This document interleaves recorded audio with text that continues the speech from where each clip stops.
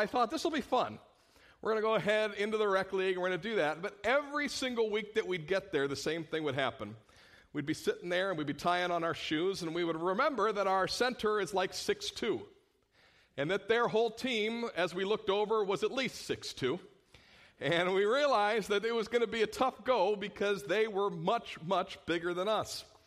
One particular night I looked over and saw something that made me want to puke. I looked over and the center for the other team was like 6'6", 350 pounds. And let me tell you, he was a skilled 6'6", 350 pounds. He knew what he was doing. So I watched for the first few minutes of the game as anybody guarding him sort of like got tossed about like a paper bag. And I recognized that in just a few minutes, Eric Brown's going to look at me and go, and I'm going to go, no, that guy's huge. And so I began to get myself amped up in my mind. This guy is good. He's scoring. He's doing a really good job. I am not good. I don't score. I don't do a good job. And he is a giant. And so I thought, you know what? I can either be terrified of this situation or I can go in and have some fun. So a few minutes later when Eric came over and went, and I said, oh, okay. I ran in there and there was that 6'6" behemoth. And I thought, you know what, I'm going to stand right up to this guy. So I stood up to him face to face and looked him right in the belly button. And I said, they sent me out here to teach you how to play basketball. And you know what he did? He went, but you know what happened? You're going to say, you scored. No, I didn't score. I only scored in 2 games. But anyhow, that guy took it easy on me. I think the fact that I broke the ice and made him laugh, and I kept pushing him and giving him a hard time, and when he'd get a rebound, I said that he went over the back. All he did was go like this. But anyhow, I just kept messing with the guy, and he took it easy on me. You know, I faced the giant, and it really wasn't as big a giant as I imagined him to be. It ended up being okay, and I didn't completely make a fool out of myself. You know what? Fear is such a legitimate thing, isn't it? Especially when you're 5'11" and have no basketball skill, and the 6'6" guy who's a pretty good shooter and a pretty good rebounder is the guy you're facing. Fear is usually somewhat legitimate. The truth about fear is that it's normal. If you're on a battlefield, you might fear for your safety. If you're starting a new grade or at a new school, you're going to fear the unknown. If you're in a competitive business, you might fear for your company's future. If you're in a church that teaches biblical ethics, you might fear cultural change.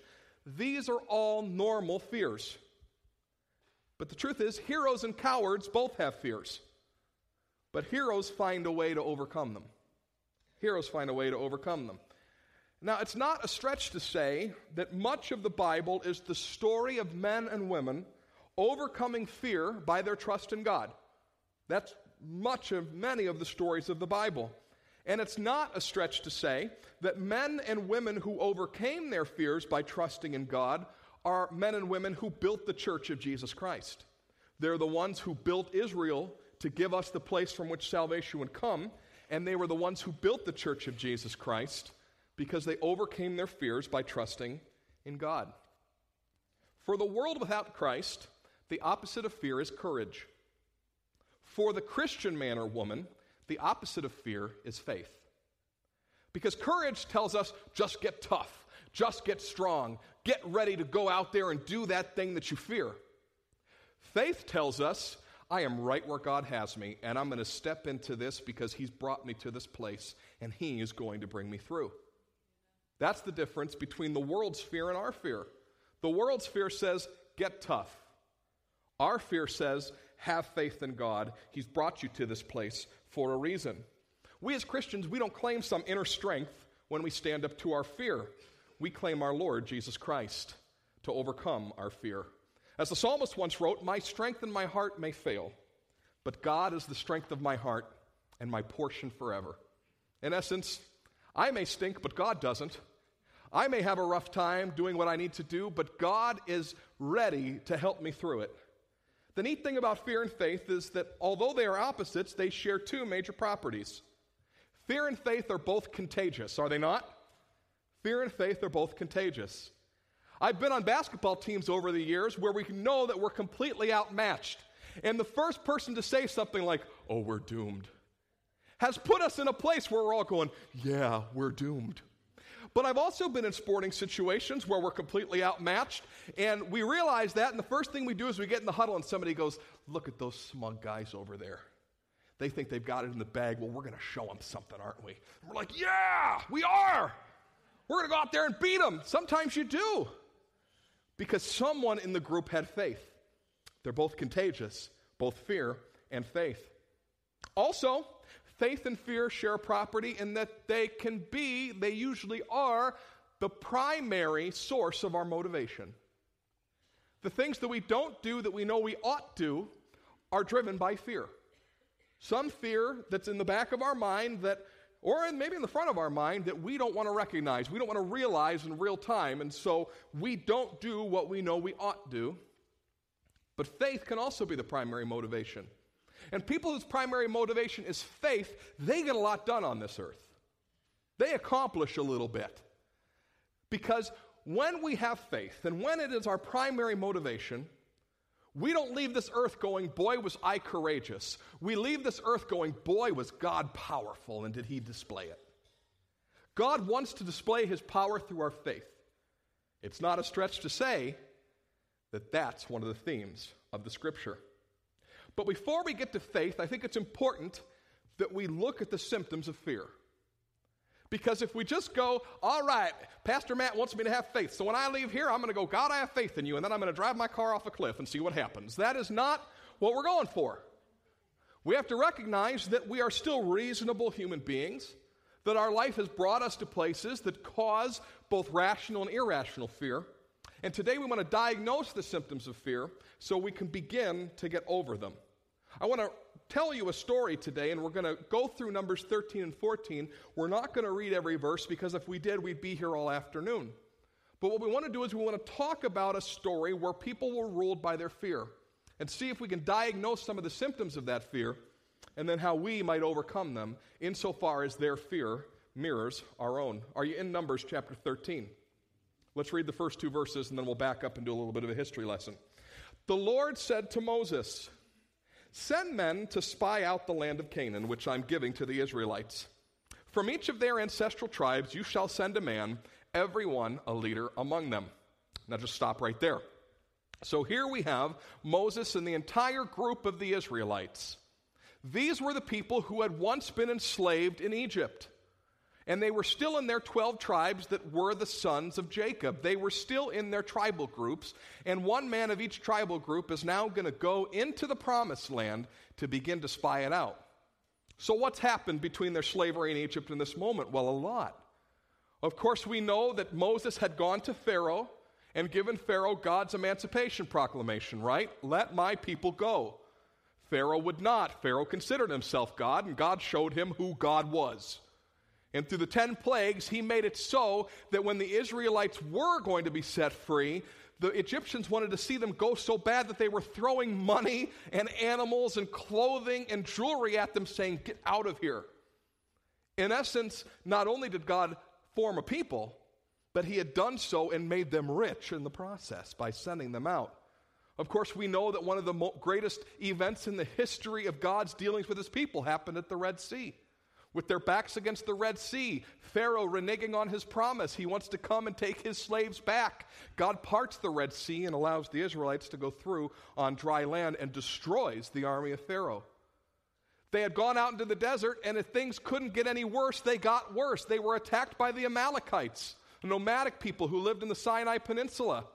And the Amalekites attack them as they're leaving Egypt. And that was the great story of Aaron and Hur holding up Moses' arms. And as long as Moses' arms were in the air, the Israelites were winning. And when his arms began to falter, they began to lose. So they held his arms up, and God helped them defeat the Amalekites, even though they were far from a warlike people. They'd been slaves their whole life. They needed something to drink. God gave them water. They needed something to eat. God gave them manna. They weren't satisfied with that. God gave them quail. And finally, he brought them to Sinai, and he let his presence rest on the mountain. And he gave them their identity as a people. He called them out to be his people. He gave them the law of Moses, and they had accepted it. Quite a turn of events to take place over the course of 14 months, but that's what had happened. They had seen God move in their lives time and time again, and now it was going to be the culmination of the journey.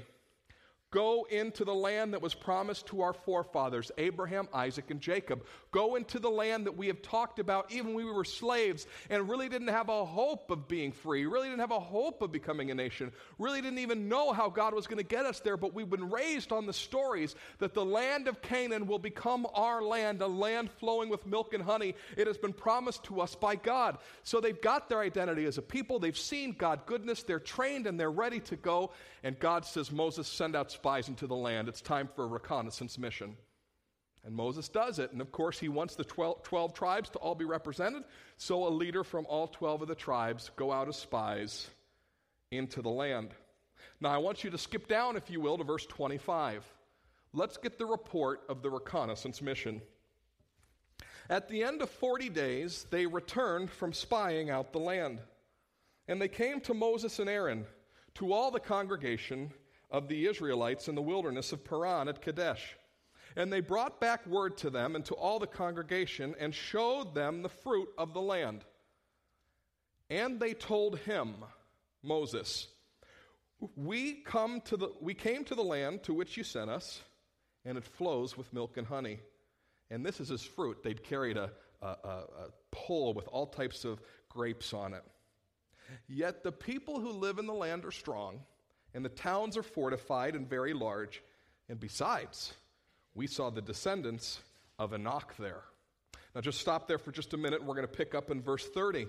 So they go before the congregation and they say, look at this beautiful grapevine. Look at the fruit of the land. And then it seems that they have a private audience with Moses, because it says they showed it to the congregation, but then they spoke with Moses. They spoke with him. And they said, you know what, this land is beautiful. It does. It flows with milk and honey. It looks a lot better than the wilderness we're sitting in right now.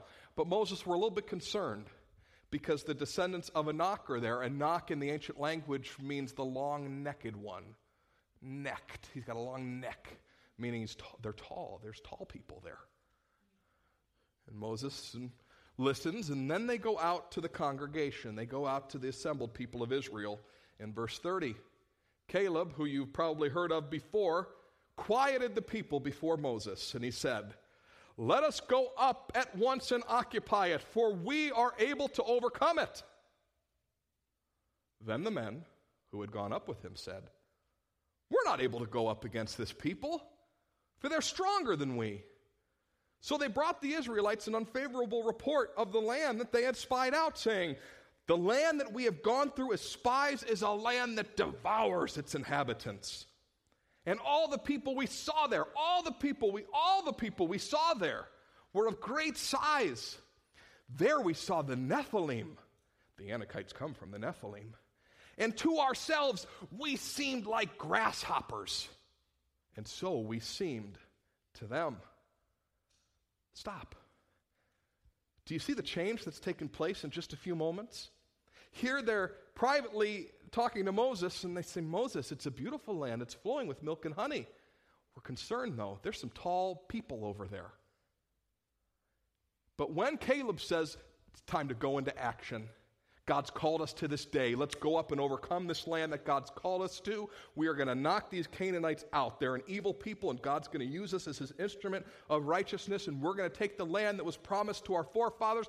What do the other 10 say? There's one more. We'll get to him. What do 10 of these guys say? No, we can't go up there. This land devours its inhabitants. Huh? Didn't they just show everybody the grapes? Look at the grapes. They're beautiful. This land devours its inhabitants. And now the tall people, the descendants of Anak, what have they become? They've become the descendants of the Nephilim, demon giants.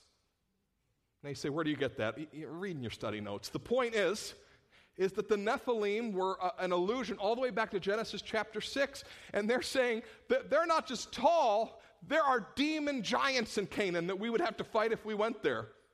And then the ultimate use of hyperbole, we're like grasshoppers to them.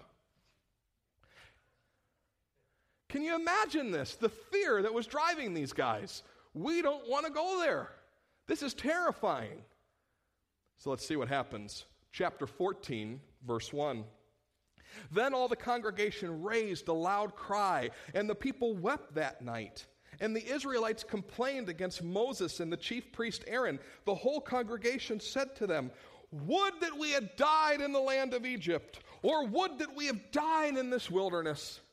Why is the Lord bringing us into the land to fall by the sword? Our wives and our little ones, they'll become booty. Would it not be better for us to go back to Egypt?" So they said to one another, "Let's choose a captain and go back to Egypt."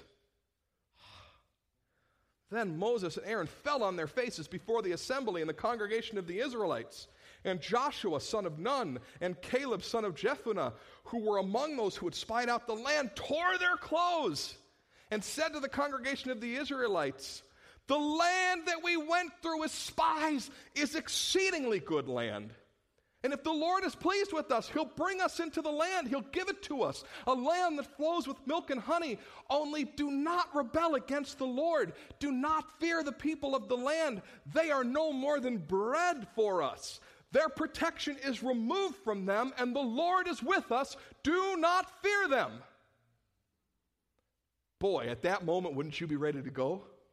Yeah, you want to be on Caleb's basketball team. But look at verse 10.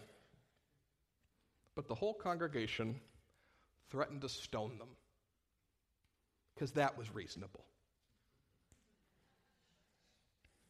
How many of you know the result of this whole thing? You grew up in church, you read these stories, you watched the VeggieTales about it. Yeah. You know what God says in that moment to Moses? He says, "You know what, Moses, I'm going to start over. I made these people a people out of nothing, and they've rebelled again and again and again. I'm going to just wipe these guys out. I'll go find some other people to make mine, and through which salvation history will come." Moses says, "Please, Lord, don't do that. Please forgive them." And the Lord in his grace and mercy says, "You know what, you're right. I'm going to forgive them. But none of this generation's going to see the promised land." Those children that they were concerned about being captured and becoming slaves, they'll take the promised land. But this generation who whined and cried and rebelled and listened to lies, they're not going to get in. One of the most stinky stories of Scripture, is it not? Isn't it incredible, mob mentality and how fear can take over and ruin things? I was listening to one of your favorite TV preachers the other night, somebody that some of you make fun of. I particularly enjoyed his sermon, and after I'd written this sermon, he was preaching particularly about Caleb. His sermon was on Caleb. And he said, "Could you imagine how frustrating this must have been for Caleb and for Joshua? Because they had to wait nearly 40 more years before they got to go into the promised land. Only Caleb and Joshua of that generation lived long enough to make it in. Everybody else died in the wilderness. How frustrating. You don't get to see your dream realized because of the fear of a few. I want to talk today about 5 hallmarks of fear. You might want to write these down in your notes today. 5 hallmarks of fear. 5 symptoms, if you will, of fear. I want to tell you before we start, they are not an exhaustive list. I know that immediately after the sermon, someone could come at me and say, "Pastor Matt, here's another hallmark of fear that you missed." I know that. There are many hallmarks of fear. There are many symptoms of fear. These are 5 that I'm taking from the text today that I think are important for us to look at because they'll help us to diagnose the symptoms of fear. They'll help us to understand when we're fearful so that we can begin to overcome it by our faith in Christ. Number 1, fear starts small. 10 people, 10 men infected a warrior group of 600,000. 10 folks came back and said, "No, we shouldn't do that." And it infected people. Fear is so contagious, is it not? And I don't know why it is, but we sometimes as human beings, we resonate with fear sometimes more than we resonate with faith. Because when somebody comes up and says, "You know what, we're going to do this and we're going to do it in the name of the Lord and we're going to get it done," and somebody else goes, "No, that's a really bad idea. We should not do that." We are so much more inclined to go, yeah, that is a bad idea. Bad idea. There's something in our human nature, something of our fallen selves that likes to respond to the naysayers more than we like to respond by the faith-sayers. We like to be, we shouldn't do that. We can't do that. That's a bad idea. That was poorly managed. And fear can be so contagious. And I want to tell you today, one of the beautiful things that we can do as Christian men and women is to flip the script when fear begins to take a group. We're the ones that can just insert one of God's promises in just a moment and say, you know what, I'm not going to go down that route. I believe that Jesus, ... I believe that the Lord will ... And you don't say those things because you're some unreasonable, weird person. You say those things because you've seen God bring you through the Red Sea. You've seen God provide manna for you. You've seen God give you a hope and identity at Sinai. You've seen the works of God, and you know who He is. And so instead of letting some people who are full of fear control the outcome of a group situation, we can be people who speak life and hope and light and faith into the situation. One of the most beautiful things that we can do as people who have been filled by the Holy Spirit is to be so influenced by the Holy Spirit that when fear begins to take root in a group, we can still be a person of faith. We can still be a Caleb and a Joshua. And though Caleb and Joshua were not able to flip the script that day, it is our goal to flip the script day by day and start inserting life and hope and faith into situations. Fear starts small. You need to be someone who observes when somebody is operating in fear and taking your beloved group, unit, church in the direction of fear.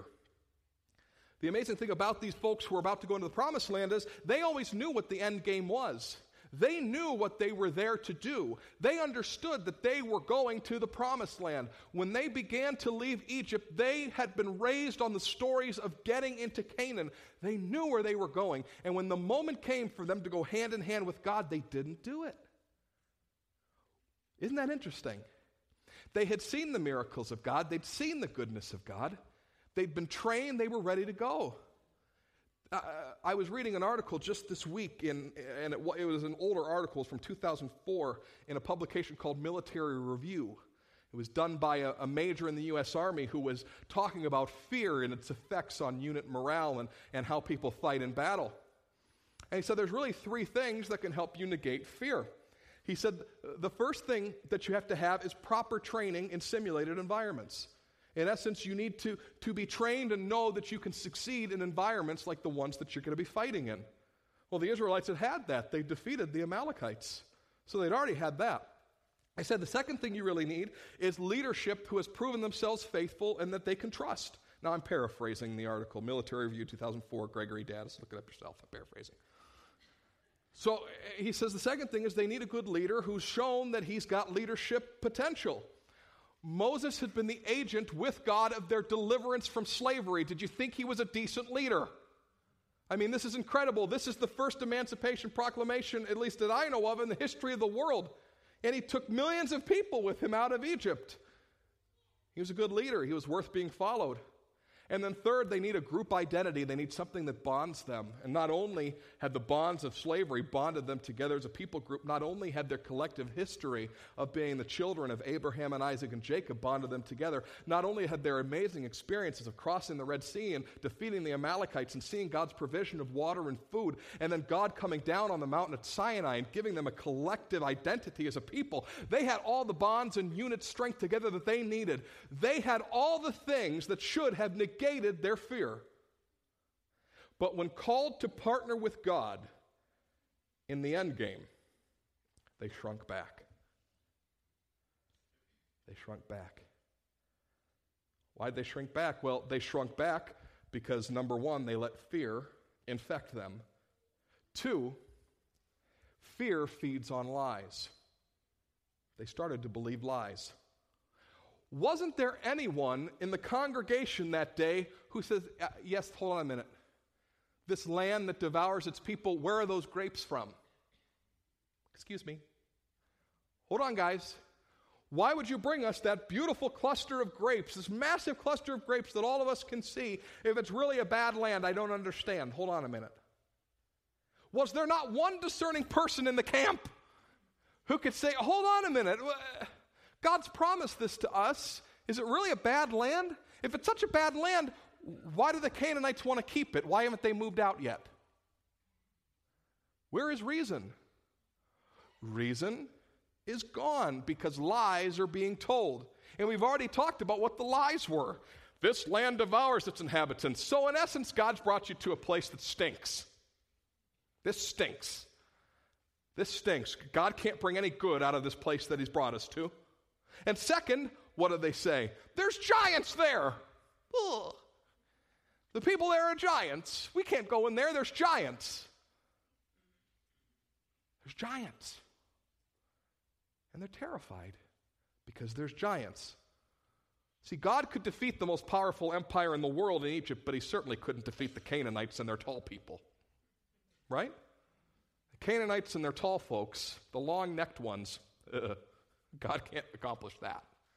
He could drown the entire army of Pharaoh in one fell swoop, but taking on the tall people in Canaan, not going to happen. It's a lie. And we sometimes feed on the lies of negative people.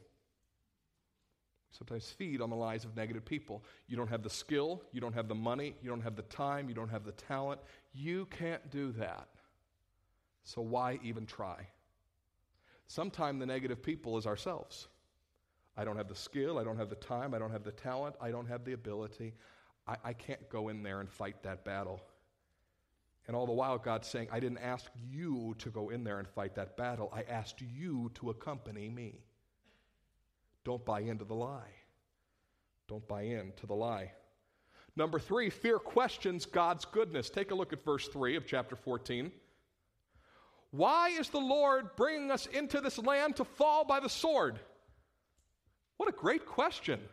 Could you imagine if that question were asked in a reverse way?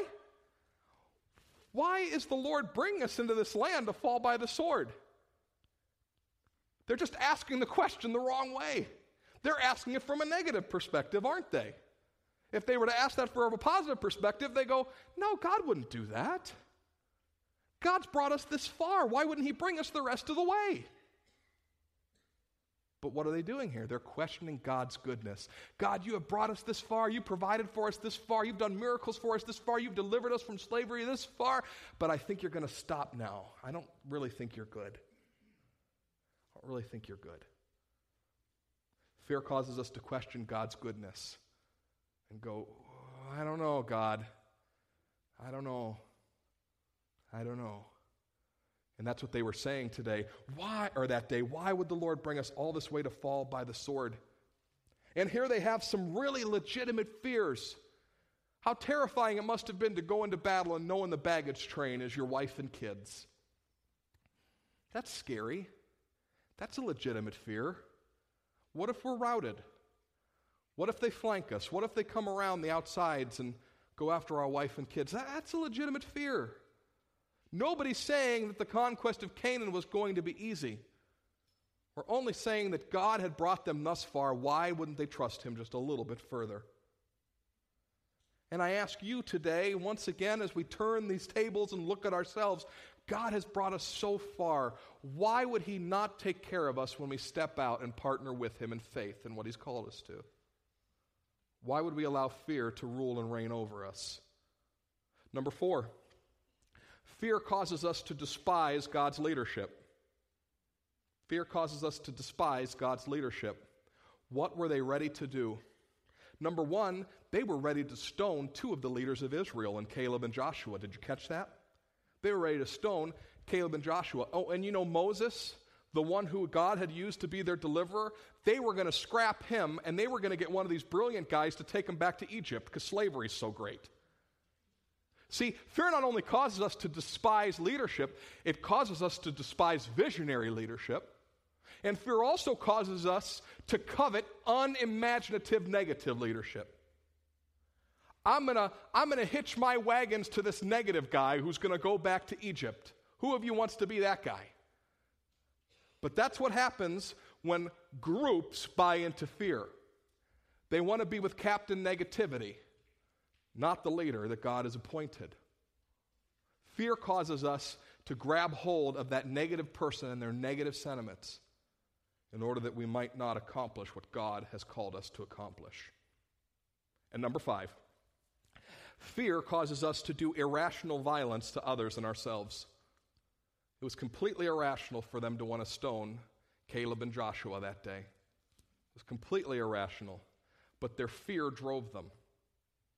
And sometimes when fear is driving people, they will do the worst things to others. And in essence, they also did the worst things to themselves because they secured their heritage as the people who died in the wilderness. I mean, look at how irrational that was, their thought process. God has brought us thus far. We're standing on the doorstep of the promised land. Let's go back to Egypt. That's crazy talk. But Egypt was what they knew. Egypt was what they knew. If they didn't risk in this moment, they could go back to a place where they would lose everything but have to risk nothing. Isn't that a good exchange? You can take a step out and risk and accomplish great things, or you can choose not to risk and go back and lose everything, but at least you didn't have to risk. And the hard thing about this is I don't want to be too hard on the Israelite people that day, because in any kind of group, in any kind of situation like this, we could have been the same way. But I'm struck by the moment that God said, all right, I've done all this for you. I've delivered you. I sent you a deliverer. I delivered you. I got you through the Red Sea. I helped you defeat the Amalekites. You didn't seek that battle. It came to you. I gave you a national identity as a people. I gave you food. I gave you water. I gave you the law. I have made you a people. You're ready to go. You've got good leadership. You've got good judges. You've got an entire identity as a nation. It's time for us to go. Now grab my hand and let's do it. And they said no. They said no. God says, grab my hand. It's time to go. They said no. They had all the training, they had all the equipping, they had all the experience, they had every reason to trust in God. But when God said, grab my hand, it's time to risk, they said, no. We won't do that. We won't do that. God desires very much that when he holds out his hand to us, that we take it. And God arranges our life circumstances that when he does, we should be going, yes, Lord, let's go. He does that. He wants each and every one of us to grab his hand and take it and begin to walk into the promises that he has for us. We have to decide in that moment whether we're going to trust God or fear the risk. You know, it's a beautiful thing that God has done. He has made us part of his church universal. Men and women who are here because men and women risked much by taking the hand of God and stepping out in faith. And you know what? There's rational fear when we think about the church of God progressing to the place that it's supposed to go. It's rational to wonder what our future is going to be in a world that mocks and reviles our Savior. It's rational to think that many of us could pay a very heavy price for serving him at the moment that he asked for our hand. Because the truth is, when he asked for the Israelites' hand that day, not everybody was going to come back alive. Not everybody was going to avoid getting wounded. Not everybody was going to make it. But God's will was going to be done, and his salvation history for humanity was going to be moved forward by their obedience. And I'm not here to tell you and paint some rosy picture that every time that we take God's hand and risk, that he's just going to make it peaches and cream and rosy as can be. That doesn't mean that. But it does mean that we get to take part in the awesome meta-narrative that God has for this world, by which he redeems and saves human beings by the agency of working with trusting human beings. He wants us to join him in these tasks. I think of the way this church was founded 31 years ago. It's sort of funny when you hear the stories, because the people who funded and built this church were all parents of young children. And I thought about how that would play today if perhaps we were to say, let's go to another location and begin to build a church. And the majority of us who are going to fundraise and fund and put the manual labor in to get this job done, we're going to build this place. All of us have young kids to take care of. Could you imagine the potential for rebellion in that moment? We have young kids. The fact that we have young kids means we have no money. We can't build a church, right? Wouldn't that be the rational fear of rational people? We don't have the time, we don't have the money, we don't necessarily have the talent or the skills to fundraise and buy a property and build a church. We can't do that. Yet we stand in a property that was built that way. We're here at 3833 Hudson Drive because people went, you know what, there's a lot of risk involved in that. Yeah, I think God's calling us to do it. We should do it. Now, I'm not saying that we're going to go plant a church tomorrow. What I'm saying is when God calls you to do something, He gives you the strength to do it. He gives you the time to do it. He gives you the money to do it. And even when you're going, I don't think we have it, He does. He does. And granted, these people weren't the warrior-like people of the ancient world. They weren't the strongest people who had ever lived. They didn't have lots of experience. They didn't have a ton of weapons, but God was with them. And He had proved Himself time and again. So even though it was perfectly rational to have the fears, it was perfectly reasonable to assume that God would get the job done. And I want to tell you today, there are so many aspects of our lives where it's perfectly rational to have the fear, but it's perfectly reasonable to assume that God is going to make it happen. And so I look at you today, and I don't have some iron in the fire that I'm trying to tell you not to fear. This is not a sermon by manipulation. I'm not going to ask you to fund my jet next week. It's not that at all. But I'm going to ask us to consider if we're being driven by fear or being driven by faith. And I'm going to ask us when there's moments that God tells us to risk that we are driven by faith and not by fear. Do I ask you this because we're perfectly rational and reasonable people? Maybe. But more importantly, I ask you this because it's what Christ has called us to. And the beautiful thing about even the book of Hebrews, and I have a scripture here that I want to read to sort of close with today. The beautiful thing about the book of Hebrews is it talks a lot about how Moses and Aaron were one thing, but Christ is another. And following Moses and Aaron, that was pretty special, but following Jesus Christ is another. Putting your confidence in Moses and Aaron, that's great, but putting your confidence in the Son of God, that's another. You don't have to turn there, it'll be up on the screen. But Hebrews talks all about this comparison of those people in the wilderness and us today, starting in chapter 3. But verse 10, or chapter 10, brings us to a place where it says, do not, this is verse 35, do not therefore abandon that confidence of yours. It brings a great reward. For you need endurance, so that when you have done the will of God, you may receive what was promised.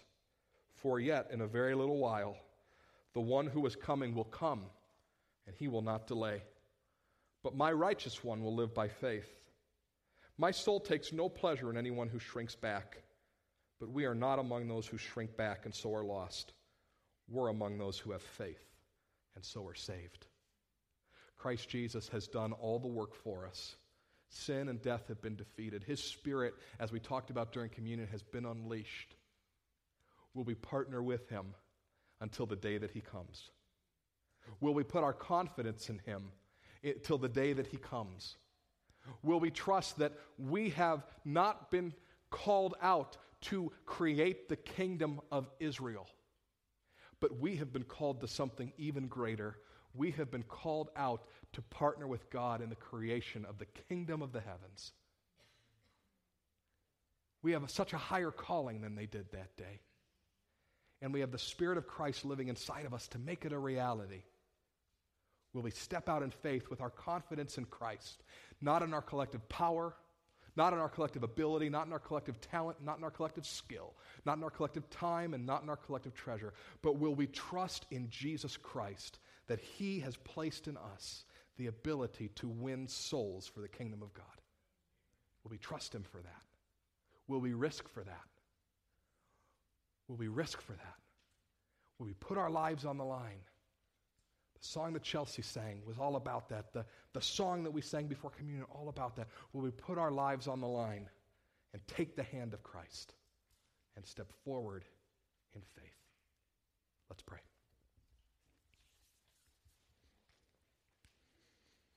Heavenly Father, we thank and praise You for your word to us today.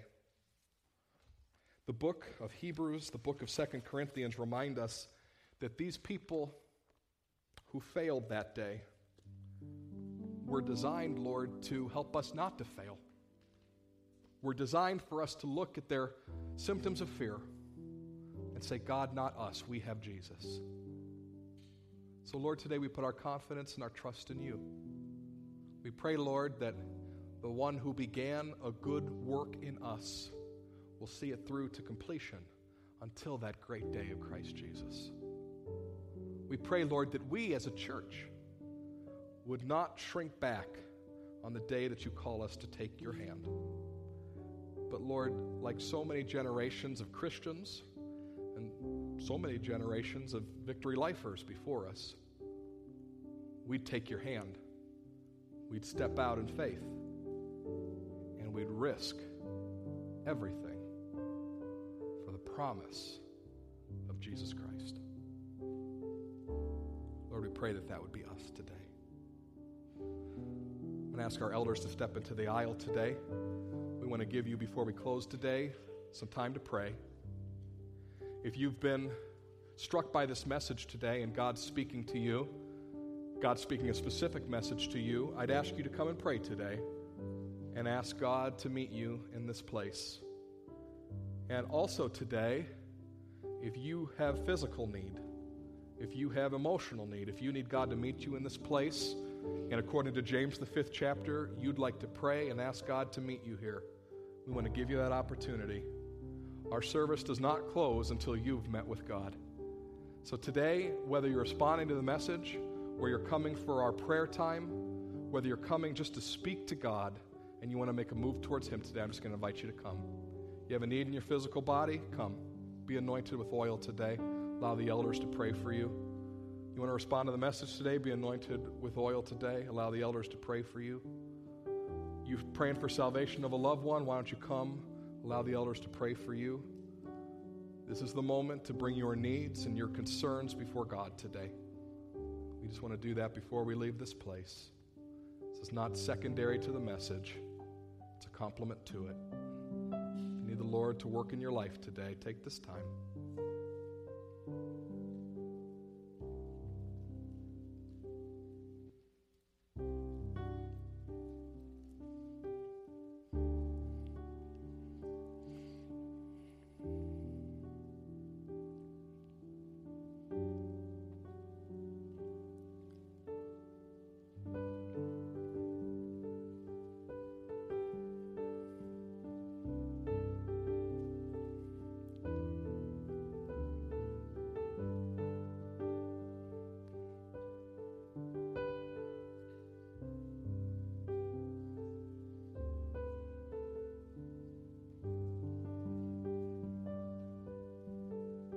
If you're still in the congregation today, you see someone that you feel called to pray for, we just invite you to come and lay a hand on their shoulder, begin to lift them up to the Lord.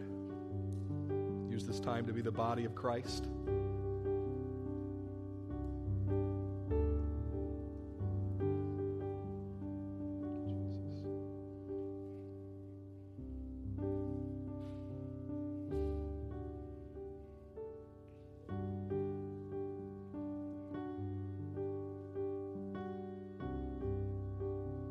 Lord Jesus, today we thank you that you still speak. Lord Jesus, we thank you that you still move. We thank you, Lord Jesus, that you still heal. We thank you, Lord Jesus, that you have called us out to work with you in your kingdom. Lord, today by praying in this altar, we're saying, God, we need you. We're not going to continue in our own strength, and we can't. We need you to step in, and we need you to do the miraculous. We need you to step in, and we need you to heal. We need you to step in, and we need you to provide. Lord, we need you to step in, and we need you to give strength or wisdom. We need you to give direction today, Lord Jesus. We seek you today because we're not a church that just wants to hear but not trust. Lord, we trust you today. We honor you today with our trust. And we're responding to your call that we would knock and we would ask and we would seek of the Lord Jesus Christ, and that you would meet us in our circumstance you by your Holy Spirit would come right to the place that we're at and touch our hearts, touch our lives, redeem and make things new. Lord, I pray for the person who's come here today for physical healing. Lord, I pray that you would touch them today. Do the miraculous in their body. May the Holy Spirit of God come upon them in power right now in Jesus' name. And touch them. Heal them. Display your power, Lord God, in our lives. Help us to know once more that you are powerful and strong and mighty, and you can save, Lord Jesus. For the one who's come today because they have concerns for loved ones and family, that they don't know what to do, they've come to the end of their rope, I pray, Lord Jesus, that you would be the healer, the guide, and the restorer in the lives of their loved ones. I pray, Lord Jesus, that you would call back wayward sons and daughters, wayward brothers and sisters, that you would woo them by the power of your Holy Spirit, that the lost sheep of our families would be found by you in Jesus' name. Touch them today, Lord God. Call them back today, Lord God. Do the miraculous today, Lord God, that we might see your mighty power displayed. Lord, we pray for those today who need your powerful provision. We pray, Lord, today that you will provide. You are so faithful, God, to provide every need according to your riches, according to your glory. So, Lord, I pray for those who need of you today, whether it's financial, whether it's wisdom, whether it's direction. Lord, I pray that you would give it and you would pour it out on your people today. God, I pray that you would step in and pour out your provision in this place today. Lord, you give abundantly, and we trust your abundance in this place. And for those today who are here because they're responding to the message, and they know, Lord, that perhaps they've been operating in fear and not in faith. Perhaps they've been listening to the naysayers. Perhaps they've been saying it can't be done. Lord, we pray in the name of Jesus that you will flip the script today. We pray today that you will help us, Lord, to step out in faith. Help us, Lord, to stop fearing, and help us, Lord, to have the faith that you have a bright and redeemed tomorrow. Lord, I pray that you would do that for your people today. Would you flip the script from fear to faith? And would you help us to trust your promises? They are true, and they will be so. We trust you today, Lord Jesus. We know you have a good future, a good hope for us today. I'm going to ask everybody in this place to stand.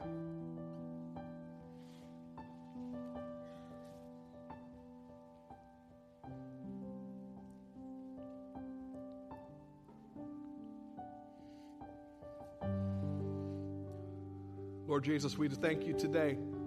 We thank you today that you are here for us and that you have also called us out to take us from the mundane to the miraculous, to take us from what our lives once were to the glorious, abundant life that you have for us in the future. We pray, Lord, that until that day comes, we would have faith and trust in you, that you will do exceedingly more than we could ask for or imagine, and that you have the power to do those things. I pray that you would make of us a people of faith. May we not be people who just look to be more courageous. May we be people who look to the life-giving name of Jesus Christ as our source for everything. And I pray, Lord, as we go from this place today, we will go moved by your Spirit, ready to step out and grab your hand to affect this world, not for the kingdom of Israel, but for the kingdom of God. Dismiss us from this place now with your abundant blessing, and use us mightily in your kingdom, we pray.